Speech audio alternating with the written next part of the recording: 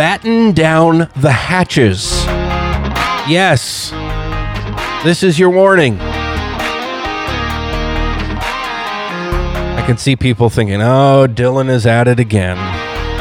It's all excited during the wintertime. People who know me know that I'm always on snow watch. This is the Farming Show here on KGMI News Talk 790. I am Dylan Honcoop.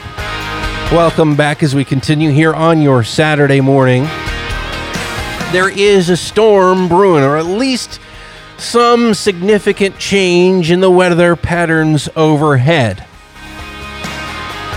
And, you know, of course, this will be important to everybody. This will affect everybody around here, whatever happens.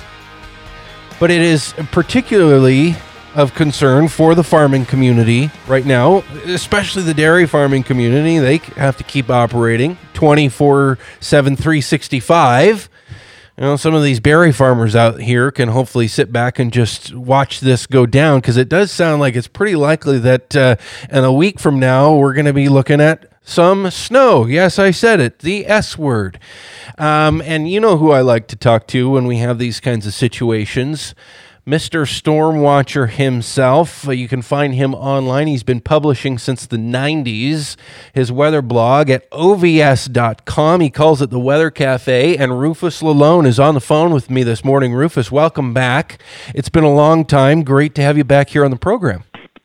Good morning, Dylan. What a reason to get back online with you, but it's worth talking about just in case these events do take place. Well, they could be among the time we talk about, 1950, 1964, 2008, some of those big events that just start and they last for days and days, and we wish it would be over, and another round of snow hits us. So we need to be aware of the potential starting next weekend. When somebody like you says something like that and starts mentioning 2008, my ears perk up. If you mention the 1950 storm, then my ears really perk up, because I've never lived through anything like that, but I certainly have heard the stories, from my grandparents about just how crazy that was.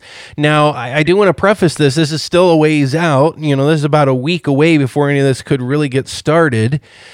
We're talking here about what could happen. People, when I talk with you, Rufus, afterwards, if it doesn't happen exactly the way we talked about a week or two in advance, they say, oh, see, you're always just, you don't really know. Well, exactly. Oh, yeah. We don't really know. The point is, we want to be prepared for the what ifs. And that's particularly important in the farming world, so you can be ready for the what ifs.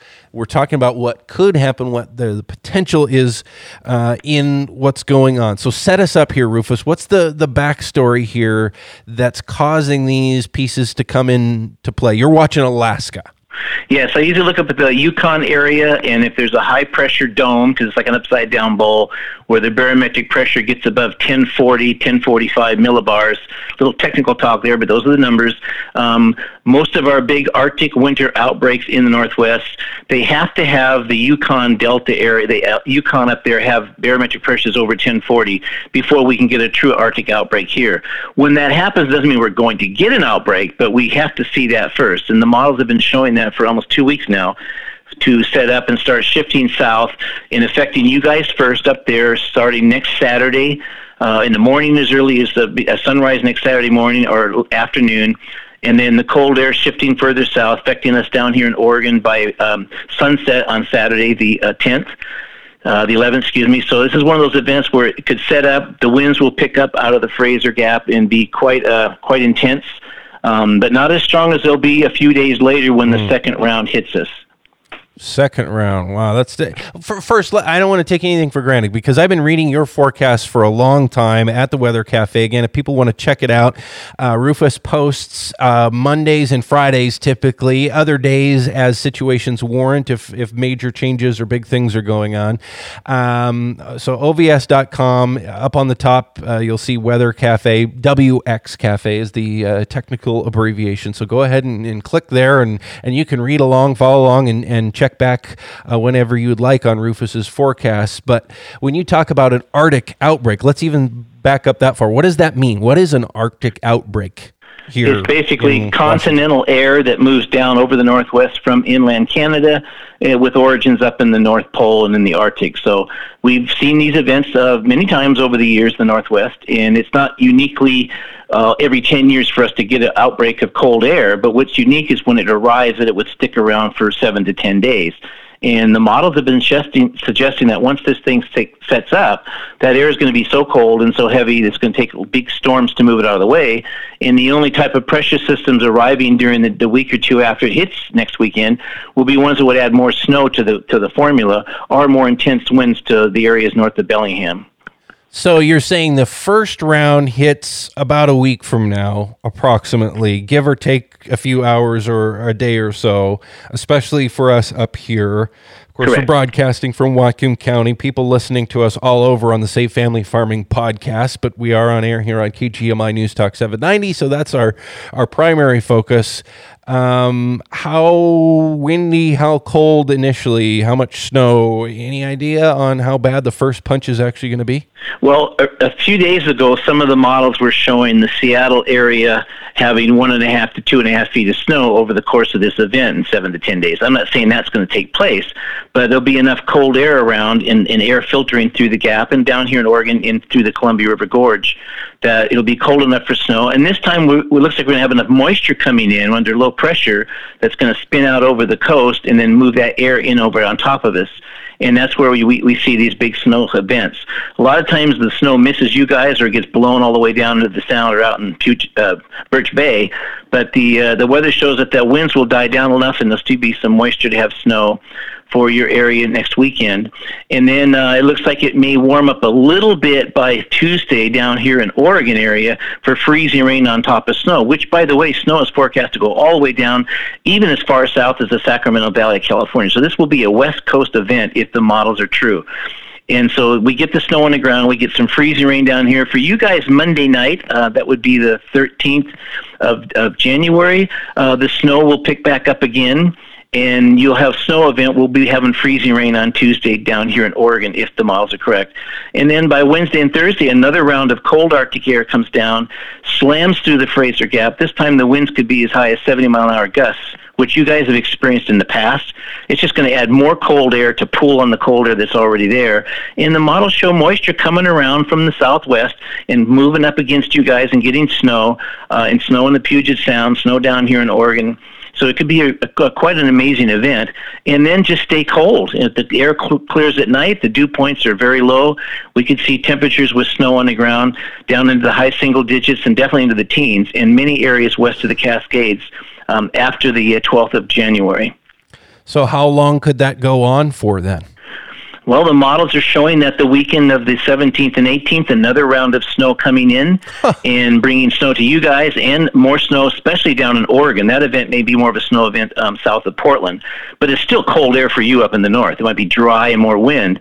And then with the models that I trust don't look out much further than the 18th to 20th, but the pattern is set up because of high pressure way up in the Gulf of Alaska, and that air moves down over the top of the high pressure dome, gets caught up with this Arctic flow, and we just see these moisture events bringing snow. So this is not a definite yet, but the computers models that I trust over the years, I've been doing this almost 40 years now, are showing this event for almost 2 weeks, and now they're showing almost every computer run. There's the European model, the Canadian model that's not suggesting this as well, but I'm just going by the ones that I trust, and we give the warning out to have people be ready because some of these operations up there in agriculture, business operations, schools, those types of things are going to be affected. So is travel by air and by car and by tractor. They're going to be affected, Columbia River Gorge. So folks need to be ready for this just in case, because once it turns on, it's going to be very challenging to get around and do things that people would normally do in the middle of January. What's the, I want to say best case scenario, even though I like snow, so my best case scenario is lots of snow. But for people who don't want snow, if this doesn't really pan out, I mean, you mentioned something in your blog about, hey, maybe if this doesn't really quite come out the way that the models are showing, we could be, 55 degrees and watching the rain come down. Is that still possible? If this doesn't really pan out, what could things look like? It sounds like there's going to be some kind of change regardless. Yes, and I was being facetious about it being 55. It still would be January-type temperatures, but it'd be more of a rain event and lots of wind. Some of these storms are very powerful.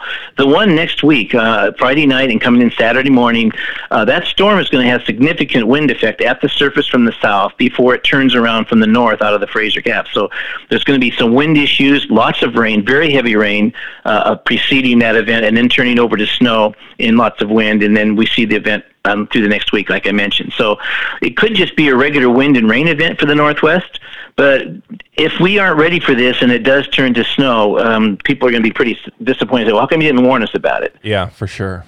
Well, we hear that all the time. And that's the best case scenario. I know we need to be careful if we go here, but what's the worst case scenario? What's from what the models are suggesting could happen? What would be the worst case scenario right now with this potential storm?